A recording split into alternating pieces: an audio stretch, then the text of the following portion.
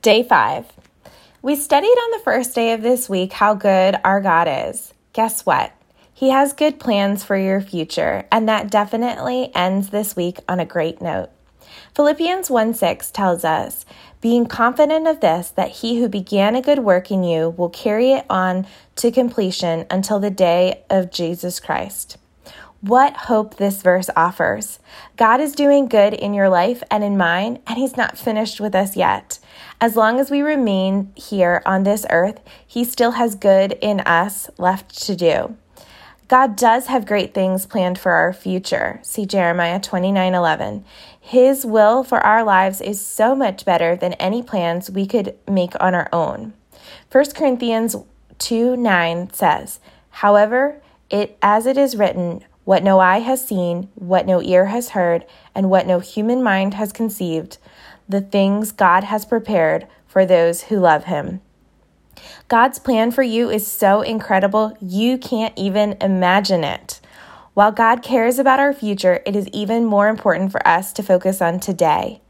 What good does God want you to do today? Some more good news is that God offers us a fresh start each day. This is much needed. Sometimes I need a fresh start even within my day, and God promises us that because he is faithful. Lamentations 3:22 tells us, because of the Lord's great love, we are not consumed, for his compassions never fail. Follow God, and your obedience will lead to his blessings. Take time to pray Psalm 139, verses 23 and 24 over yourself. Put your name in the place of the personal pronouns like me and my. It says, search me, God, and know my heart. Test me and know my anxious thoughts. See if there is any offensive way in me, and lead me in the way everlasting.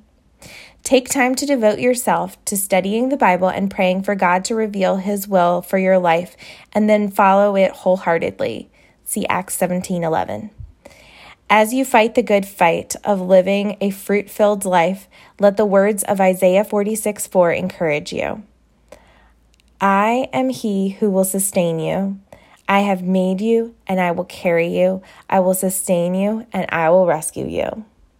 Hallelujah.